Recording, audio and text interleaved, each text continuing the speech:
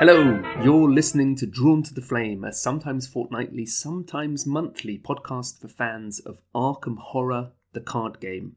I'm your host, Frank, and today I'm joined by... It's me, Peter. Hello, Frank. Hi, Peter, how are you? I'm great. I'm doing really, really well today. How about yourself? I'm good. I couldn't think of any fun intro this time, and it's partly because this episode is so filled with different things we want to talk about that there's no guiding principle to sum them all up easily. So instead, I just resorted to our basic intro. Sorry, listener. Too excited by all the things we've got to talk about. Yeah, exactly. And therefore, I was a little bit rabbit in the headlights. Anything. So, yeah. So, listener, coming up in this episode, you've probably guessed it from the episode title, we have another card from FFG that we get to announce to the community. It's a card from the Mythos pack, The Depths of Yoth, which is forthcoming at the time of recording. But that's not all. We've also got our thematic deck competition winners, the 3 different winners. We're going to be talking about the deck entries and deciding our winner later in the episode. So there's loads to listen for. Stay tuned. Enjoy. Ad break. I realised I was sounding like a radio show, so I thought I'd just cut. You added an advert. Yeah. I think I'll just leave that as dead air. I think that'll be fine. That's very professional. Who knows? If you're out there and you want to sponsor Drawn to the Flame and you want your adverts in our podcasts, there's a sort of 3-second window that you could put an ad into now. No more faffing. Should we dive into this new card? Absolutely, yeah. So we put the picture up on our Facebook page at the beginning of the week. So people have been trying to guess what the card does. But now we can reveal it. Do you want to read it, Frank, or shall I? I'll read it, because I think you've got some strong thoughts you want to dive into with. Yeah. Okay, so this is Old Hunting Rifle. It is a survivor asset that costs 3 resources and 3 XP, so top-end survivor fare. It has combat and agility icons. It's item, weapon, and firearm traded, and it takes up both hand slots. Uses 3 ammo. Action, spend 1 ammo, fight. You get +3 combat and deal +2 damage for this attack. If a skull or tentacle symbol is revealed during this attack, the rifle jams. This attack automatically fails. Before you can activate this ability again, you must perform the following ability. Action, you clear the jam. And the art is by John Pacer, and I think it's cracking. I quite like the art that's not too busy sometimes. I love that this is sort of the way that the art works is it's clearly like kept in someone's shed and they've just cracked the door open to go and fetch their old hunting rifle, or maybe they've just found it. I really like it. And it's got quite an almost rough and ready look to it as well, doesn't it? Like the wood in the shed is like looking really rough, which matches how the weapon works, right? So should we talk about the weapon then?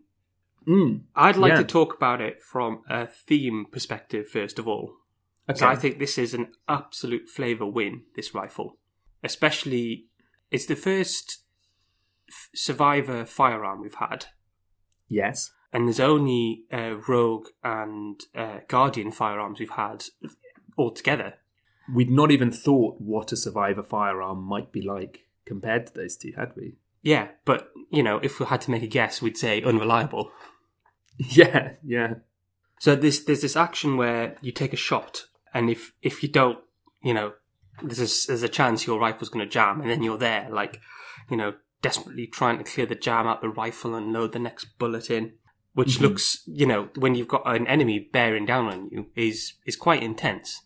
And remember that action to clear the jam is going to trigger an attack of opportunity if you're already engaged with an enemy. Yeah, that follow-up action isn't an action fight, you clear the jam. It's just normal action. You get thumped. So maybe you need a backup plan. Run away if the rifle's jammed. Yeah. So, one of the things it reminds me of is baseball bat. Takes up 2 hands. It gives a pretty hefty boost, but you're just terrified about certain tokens. And it's not like Mystic, where you're terrified of all the special tokens. It's only specific tokens you're worried about, so skulls and the auto-fail, the tentacle. So you can make some quite informed choices depending on the campaign you're playing. If you're playing Carcosa, the likelihood of your rifle jamming is higher than if you're playing Dunwich or the Forgotten Age, for instance. It's such a relevant comparison with baseball bat that I feel like, I guess we've seen before certain cards are like an upgrade to other cards, even if they're not an upgrade in name. So it was like how Switchblade 2, a lot of people saw that as an upgrade to the 41 Derringer level 0 before, Derringer 2 came out. Yeah. So, and we had Switchblade level 0 as well. Well, exactly, yeah. Discounting happily, yeah. But this, it's almost the same as baseball bat. So it costs one more. It's got an extra icon. You get an extra +1 to your attack, to your fight value, sorry, and an extra +1 damage. Yeah. So it's got all this. It doesn't discard itself, but it does have uses. It's only got 3 uses. And also you have to clear the jam if you pull one of the horrible tokens. So while we're thinking about baseball bat, that means that it's definitely worth being circumspect in the way that you might be circumspect about choosing baseball bat for your investigator. So there are certain things about baseball bat that are very unreliable. And I think one of the ones that people really struggle with for baseball bat is the fact that it takes up both hands, and that can really end up sort of dominating what you're doing in terms of play style. And people, I think, are probably more wary about that than they're wary about losing it. You could take 2 fire axes, 2 shovels, and 2 baseball bats in your deck and have lots of different weapons. But as soon as you've played the baseball bat, you potentially run the risk of a situation in which just when you need to fight, it's gone and you can't fight anymore, and then you don't have a backup weapon in your other hand because baseball bat has filled up your entire hands. Yeah, if you don't like that about baseball bat, you probably won't like that about old hunting rifle as well. And if you're the kind of person who's already worked out a way of using baseball bat, maybe because you're not using other weapons or you're not worried about your hand slots, then maybe you will upgrade into old hunting rifle as a result. So who likes this weapon then? My go-to immediately is the fightiest of the survivors. Well, and we should mention then it's gated to Wendy, William Yorick, Ashcan Pete, Silas, Calvin, and Lola. Is that our 6? Yeah, I think so. And I go to Yorick. So he's got access. Guardian can help him with dealing with some of the drawbacks of this card. So he could wear a bandolier and have another weapon out so that if the old hunting rifle jams, he's got a way of still fighting. He could replay the old hunting rifle if it's run out of ammo and ended up in his discard pile to get the ammo back, which is quite nice. He could also add extra ammo to it with extra ammunition, which is also nice. Or Ventura. Yeah, or Ventura. And he can even defend himself if he needed to clear the jam by playing a card like Dodge or by having a beefy ally that could soak the attack of opportunity while he's using it. So this to me, I think it probably sees a spot in his deck, or it's at least worthy of consideration. It feels like something he might have hidden in the shed at the graveyard. You know what I mean? Yeah. Like, driving people away. Or, driving ghouls away, probably. Yeah. Do you think it's a good fit for Yorick? Yeah, Yorick would have been my go-to as well. As you say, he's the fightiest. I know people have run baseball bat in Wendy, right? Yeah. So, there's always that element where you could put this in her and then bump her up to an actual decent attack value and decent damage, so she can at least be a bit more survivable. But I feel there's maybe better options for Wendy at the moment. Like we just had the bow in the last pack. Yes, and you get +3 combat for this attack with the hunting rifle, and you do +2 damage. You could play Backstab, which also costs 3, and would get you straight up to an agility 4 and do 3 damage. Admittedly, you couldn't play Backstab for 3 actions in a row, so it's not like it's got uses. But she already has access to cards, doesn't she, that give her sort of big boosts of damage. I'm glad you mentioned Wendy, because it also reminds me of another thing that we know about in the Survivor faction, which is not only that they're good at reusing things, but also that sometimes they can just forego revealing chaos tokens at all. And at that point, any cards with downsides on them become, that depend on chaos tokens become less of a risk.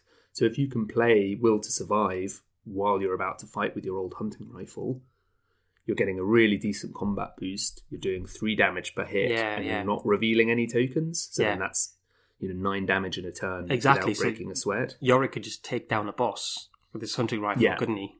Yeah. Yeah. Add in some vicious blows as well. Just like guaranteed damage. Yeah, absolutely. Yeah, I think that's really strong. I think the 3 damage on a firearm is really nice. That's 1 shot to deal with. Those 3 damage enemies are a real pain to deal with in most factions. You often, anything which causes an extra damage is prized. So your beat cop charges or your vicious blow or whatever it is. So hunting rifle, just being able to take them out in 1 shot. Sorry, you didn't say that, but I did a mime of someone shooting something there. Oh, nice. Good. But it was like a pistol mime, so that didn't really work. Check out the video of our recording and you can see. The studio webcam is on. Yeah, we're having really radio. Yeah. So the other person that I've been running Baseball Bat in recently is Silas. And I've been running Baseball Bat and Silas if I'm running Silas multiplayer and I want to be the sort of the prime fighter. And so I've added Baseball Bat in because I wanted more weapons that give me more damage. Because one of the big limitations for Survivor at the moment is that they have very few ways of doing more than 6 damage in a turn. So you could take 3 axe swings, or you could attack with Duke twice and then swing with your axe, or you could hit 3 times with the baseball bat. But the way of adding more damage in Survivor is very limited, I think intentionally. So I was really relieved to see this card, because this is a way of doing more damage in a turn, potentially. And given that I'd already been enjoying having Baseball Bat in Silas and not worrying too much about what else was in my hands, this could fit in there. You could even play something over it to discard it if you've run out of ammo, and then use Resourceful to get it back and replay it. It's not so expensive to replay either that it's going to break the bank. Yeah. And then the final thing I think where it might fit well in Silas is that he has Agility 4. So if it jams, he does have a backup plan for how he deals with an enemy, which is evade them. Yeah, absolutely. In a way that Yorick might not. So the other person we mentioned who can take it is Lola. So I've got no experience playing Lola because I can't wrap my head around her. You've played her a fair bit. Yeah, a fair bit. Does a weapon or something like this, which can deal large amounts of damage multiple times in a faction other than Guardian, does that increase her flexibility? So if you were taking, you typically take, I guess, if you want to be a Seeker and a Fighter or something else, you take your fighting cards in Guardian and your clue cards in Seeker or whatever. Does having a weapon like this, quite a powerful weapon, in a faction that isn't Guardian, does that help her? I think it opens up more avenues for consideration. Because this is 3 XP, I think I would probably want to plan to build into it.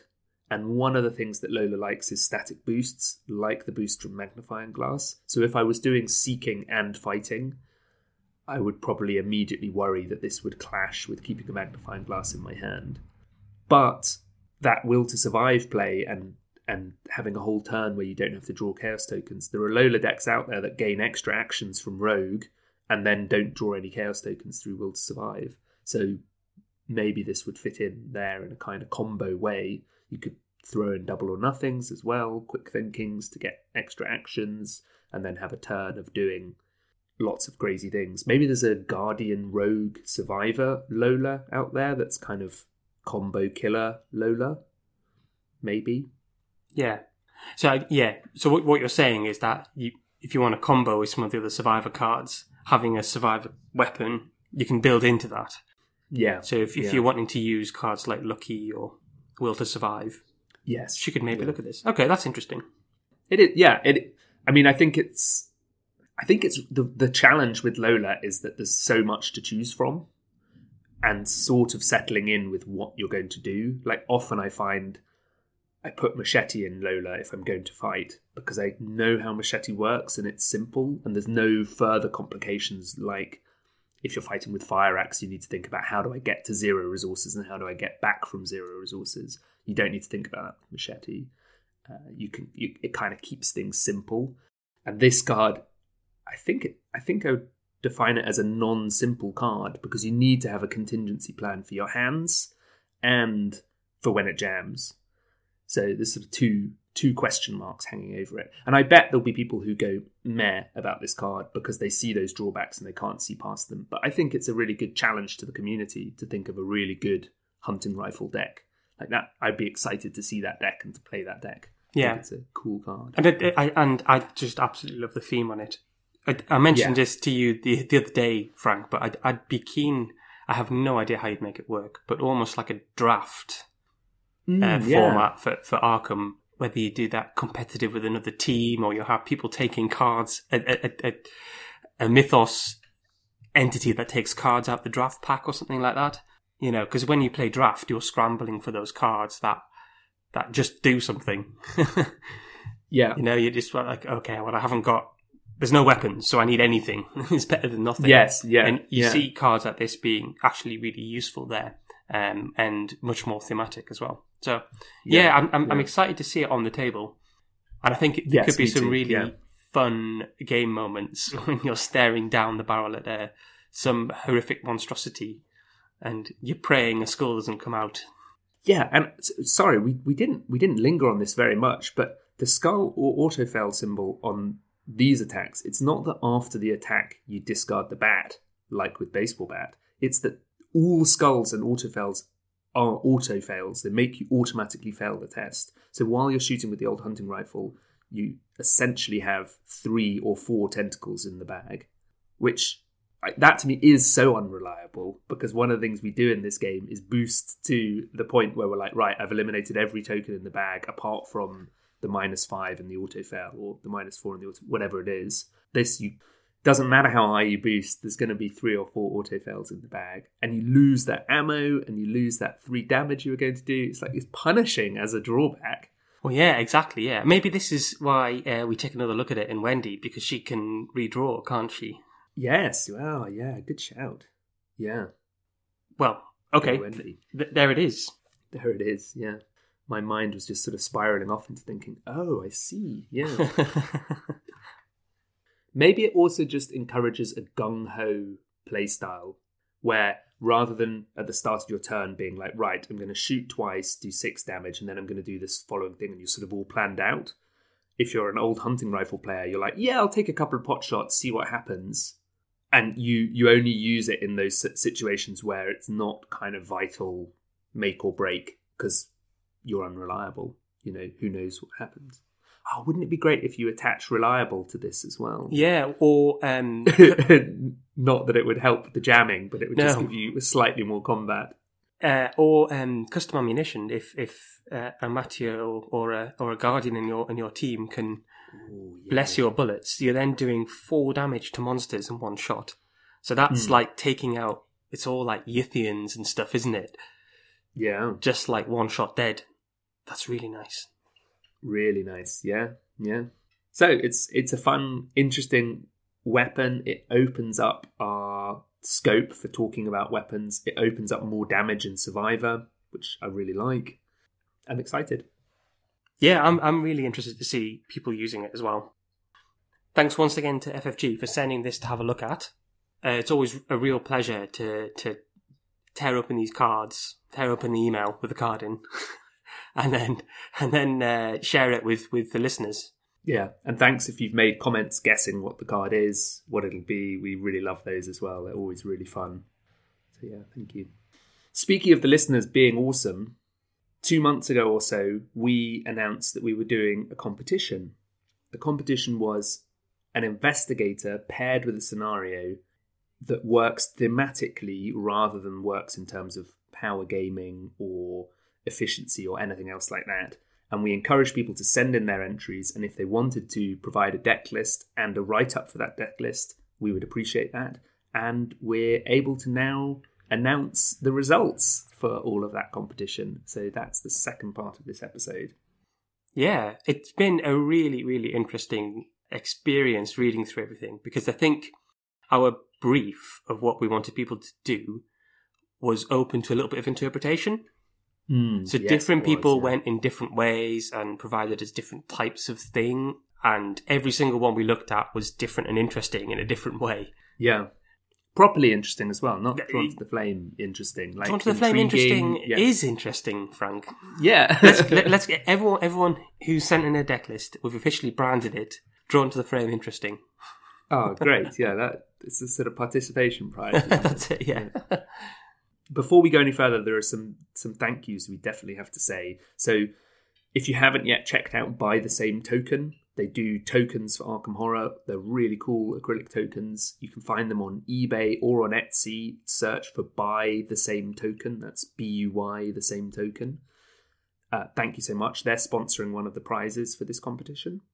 They also do tokens for a bunch of other games. They do X-Wing tokens, I know, and they do some Warhammer tokens. This is all compatible with those games. So, yeah, they're really nice guys. So check out their stuff as well. They're really good guys, yeah. We've got to say thank you as well to Robin. You're going to hear us mention Robin's name more in this episode. He suggested this idea originally. I know Robin through Netrunner many years ago, but he said he was looking for a way of just sitting down, wanting to play a scenario thematically and wanting decks for it. And he said that could be a fun competition, and very kindly let us run with it. And he's been one of the judges for this, so he's actually sent in his top 3 winners, and one of the prizes will have been decided by Robin. Robin, thank you very much. It's been great working with you. Also want to say thank you to our patrons. They have read through all the deck lists and voted for their favourite as well. So we've got a People's Choice winner. So thank you to everyone who's read through the deck lists. Quite a few people have been, out of our patrons, have been commenting them on Arkham DV as well. So as I was reviewing them, I kept on seeing our patrons popping up there. Yeah, that's been really nice to see. And I think we didn't expect the number of entries, and I'm sure our patrons didn't expect the number of entries when I said, if you wouldn't mind just reading the deck lists and voting for your favourite. And there's nearly 40 deck lists that you have to read through, all with great descriptions, all needing to be weighed up. And we also didn't really give them any criteria for what they should rate them on. We just said, pick your favourite. So, yeah, for all the patrons who've taken the time to read, to comment, to talk about it with other people, really grateful. It's really nice of you to do it. And yeah, thank you. And then finally, the entrants themselves. We've got to thank you guys and gals.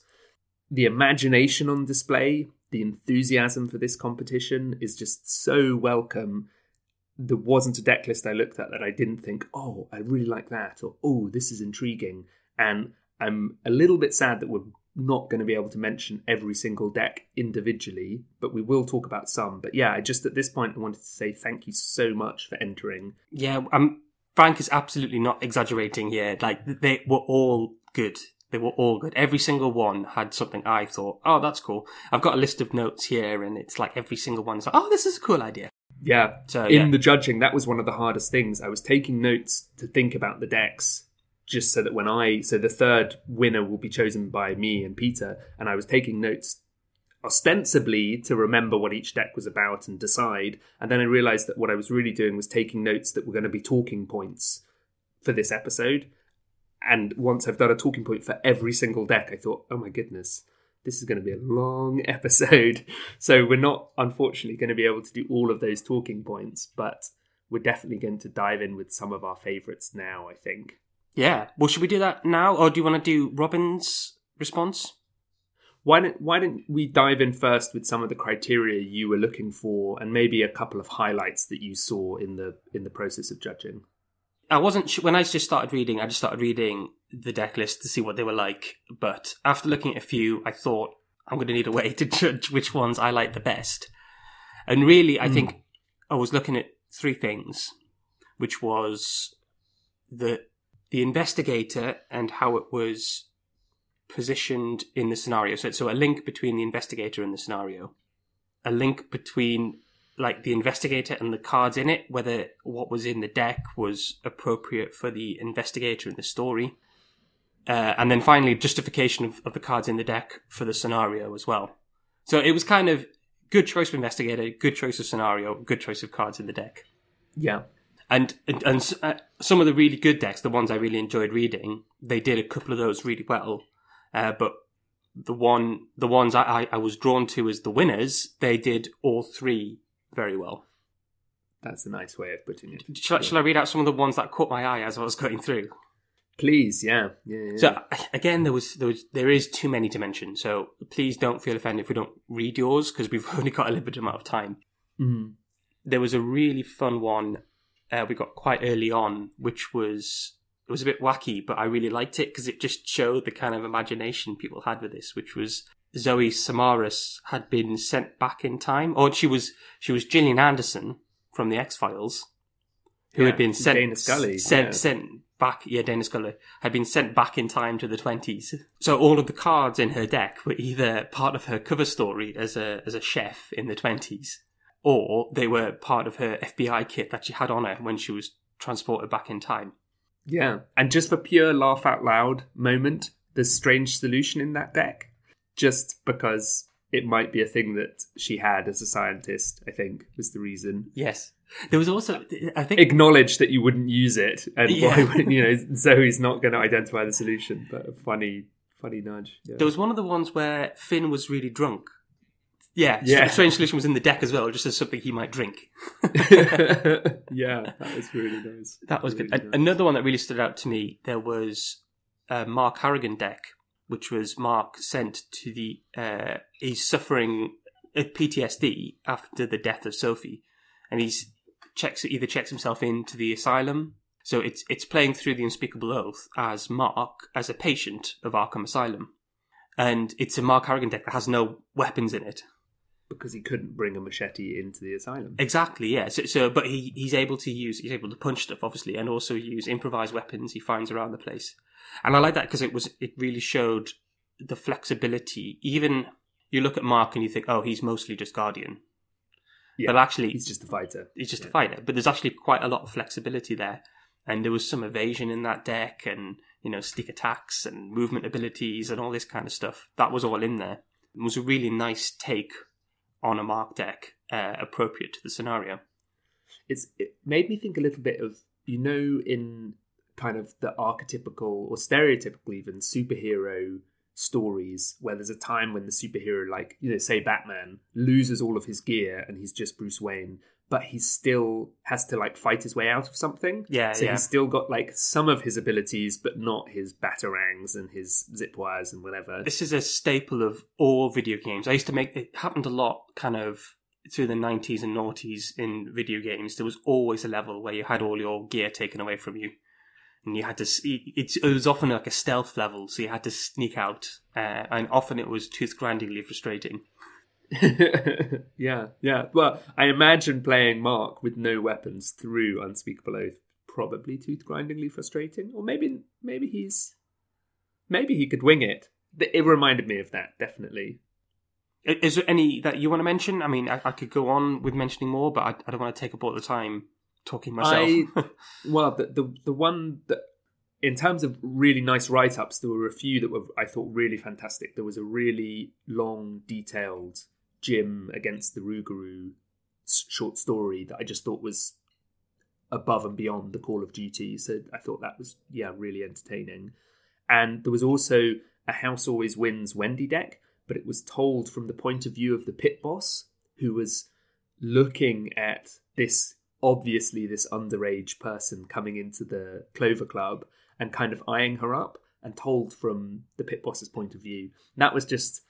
I really loved that as a justification, rather than trying to get inside Wendy's head, which to a certain extent takes away from what other players might experience, because it's your own subjective experience. Instead, doing it from a sort of a different angle, I thought was really lovely. Yeah.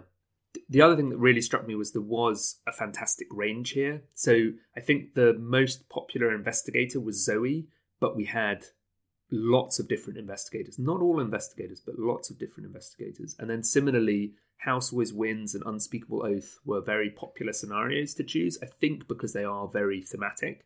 But we had a real range of other scenarios. We had Midnight Masks, we had The Gathering, we had Lost in Time and Space, we had Where Doom Awaits. Labyrinths of Lunacy was one of them. Labyrinths of Lunacy, yeah. Solo with Calvin. Doom of Estley, yes. Yeah, the solo Calvin in the Labyrinth was really cool. Yeah, really nice. There was a couple of Calvin decks, and they were both really, really good, actually. They were both really flavourful and thematic. I like those a lot. So there was one other one I wanted to mention, which was one of my favourite ones, probably my favourite after the winner, was William Yorick in Return to the Gathering. And when I thought about it, I was like, oh, that's actually, yeah, that's quite an obvious one, because there's Goulds in the Gathering and Return to the Gathering, and that's the flavourful enemy for William to be playing. But the idea was, it was William's house, and all the things that he was using were things he found in his house. So, he had his newspaper that he was researching the murders in, or the disappearances in. He had, his shovel in his shed and all this kind of stuff. It worked really, really well. He put Dig Deep in, of course, and he totally owned that during the write-up, so I got to respect that. And there was Cornered in there as well, which I thought was fantastic. It's the absolute perfect card. And as I was writing notes, I was like, it represents how desperate he is. And as I was typing that, I looked, and there was also Desperate Search in the deck as well. Good, yeah. Yes, I saw one common theme was Say Your Prayers cropped up a lot across these decks, because it's quite a thematic card, and it's a really useful phrase if you're going to use card titles in your write-ups. Writing, Say Your Prayers, sucker, or whatever it is. It's really easy to do, so you sneak that in. Yeah. There was a Finn deck that referenced Half Seas Over, so that was Drunk Finn. That was Drunk Finn. Half Seas. Both enjoyed.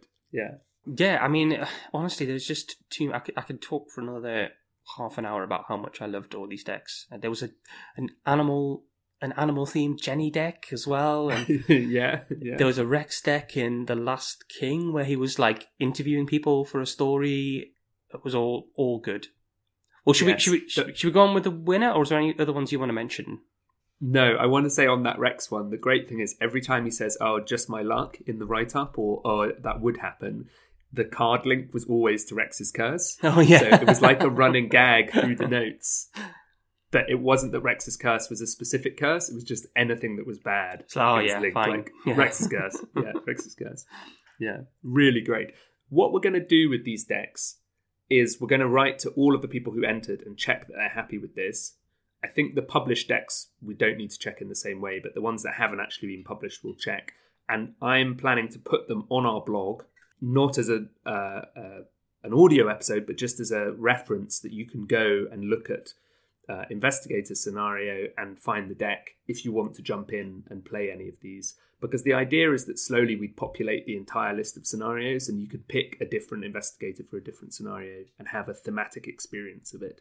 So we're definitely going to start collating them, I think. Yeah. If you're one of the entrants and you'd like to publish your deck, please do publish your deck and just send us a new link, and we can link to it. I mean, we can link to the view version anyway, but if you're not, I don't want to assume that you're happy with us doing that. It's one thing entering a competition. It's another thing having it sort of put publicly on the internet. So yeah, do let us know, and you'll get an email from us as well once this episode is out. Right. Robin wanted to make an honourable mention to a Father Matteo Carnevale deck, which he loved playing. And Robin has been fantastic and actually sat down and played a lot of these decks, if not all of them. And I love that deck as well. Who would go to the Basilica di San Marco in Venice, if not Father Matteo, to see his old pen pal, the abbess? So that, lovely detail. In third place for Robin was a deck, Sorry Sugar, It's Just Not Your Night, which I think is a Jenny House Always Wins deck. And he says he got a bit confused. Are you two Francis Morgan and Peter Clover confirmed, as in me and Peter?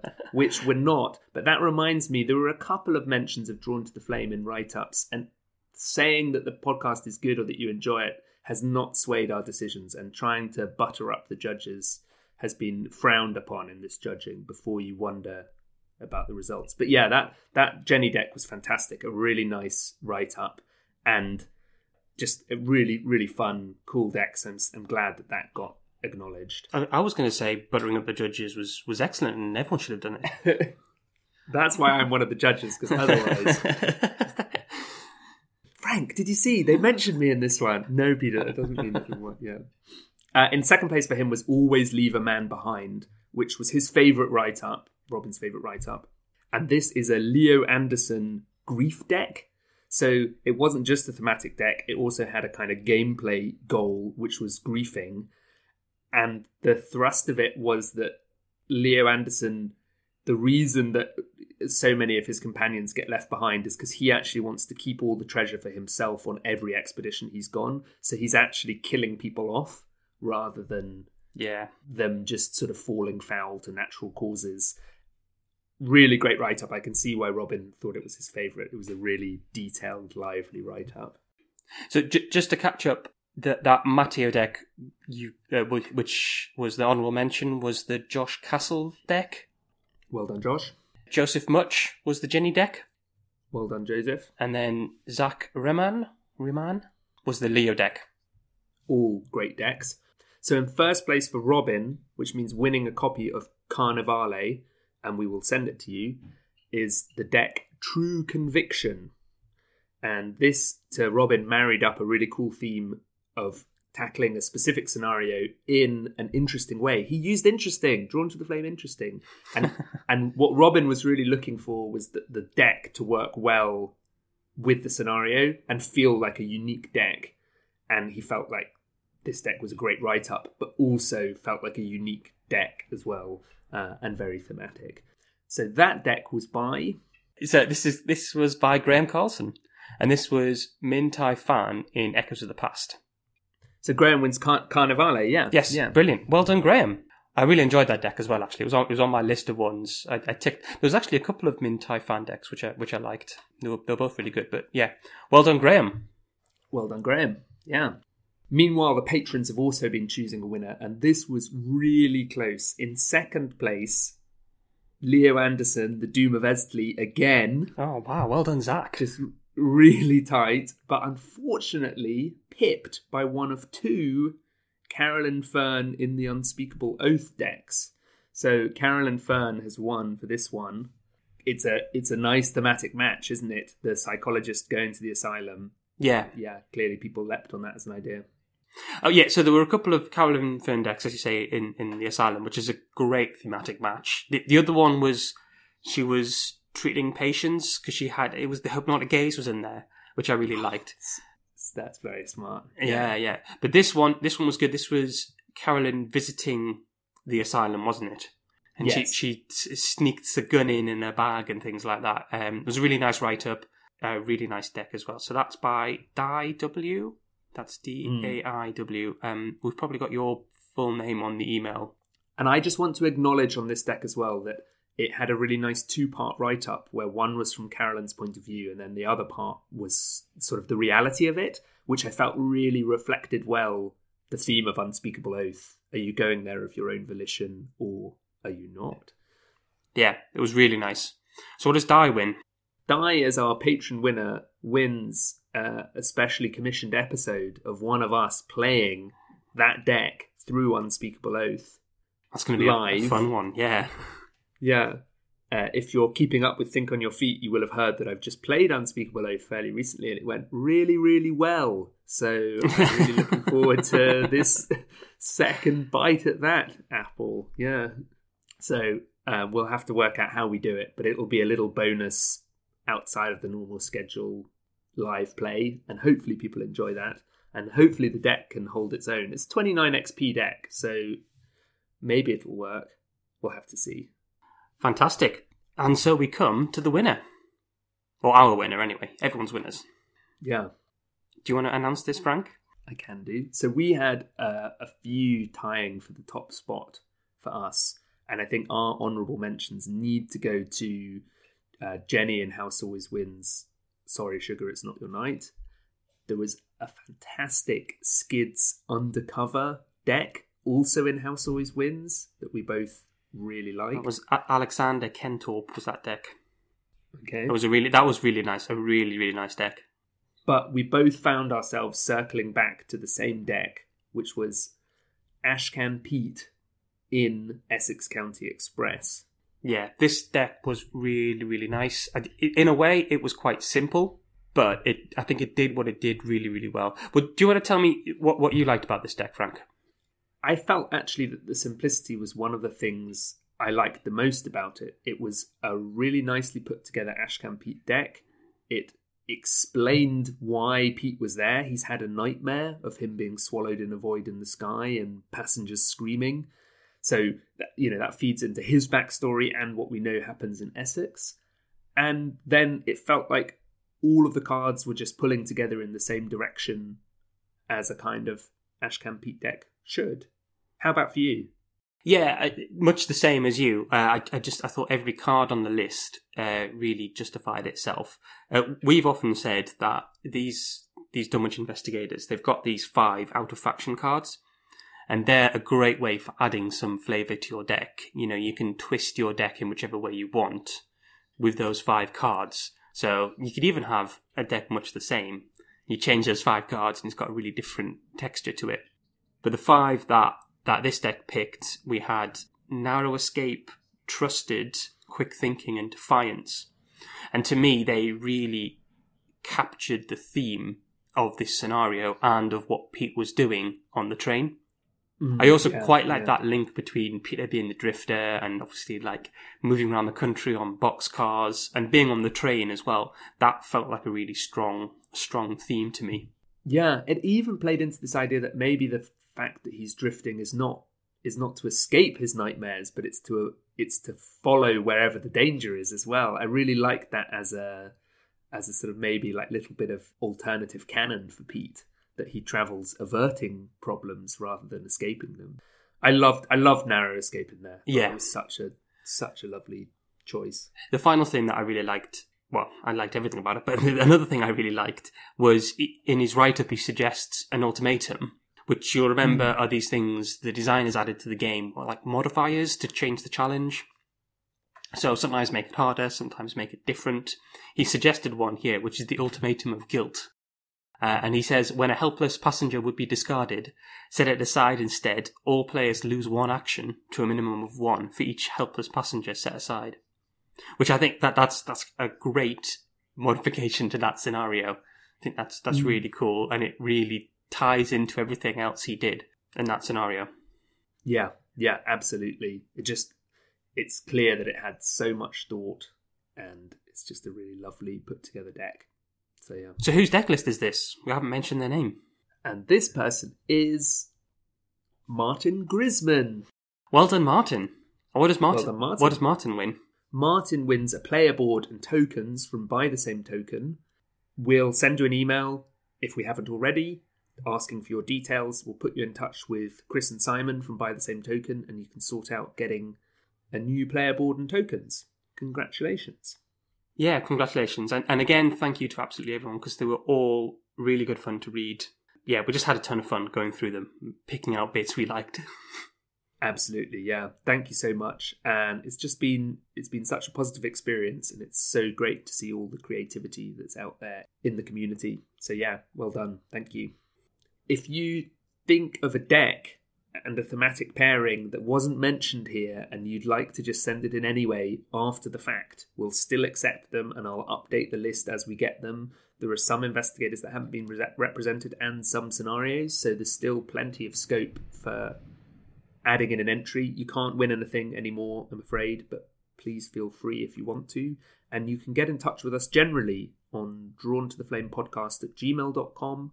We're on Facebook as Drawn to the Flame. We're on Twitter as Drawn to the Flame. And we're also on Patreon. That's www.patreon.com/Drawn to the Flame. If you've not yet looked what perks you get to be a patron, why not go and take a look? If you already are a patron, thank you so much. You're fantastic. We love you. Peter, how can people get in touch with you? I'm everywhere as Unitled. That's UNITLED. I'm on the Reddit. I'm on Discord. I'm on Twitter. All of that. Just a quick note on the card of the day. I've got a new project at work and I've got a new laptop, so I'm not able to update the card of the day too much at the moment. But I think I saw some chatter on the Reddit. Someone else is going to be picking that up. So head back over and you can join in with that. Fantastic. I always love the card of the day updates. Still.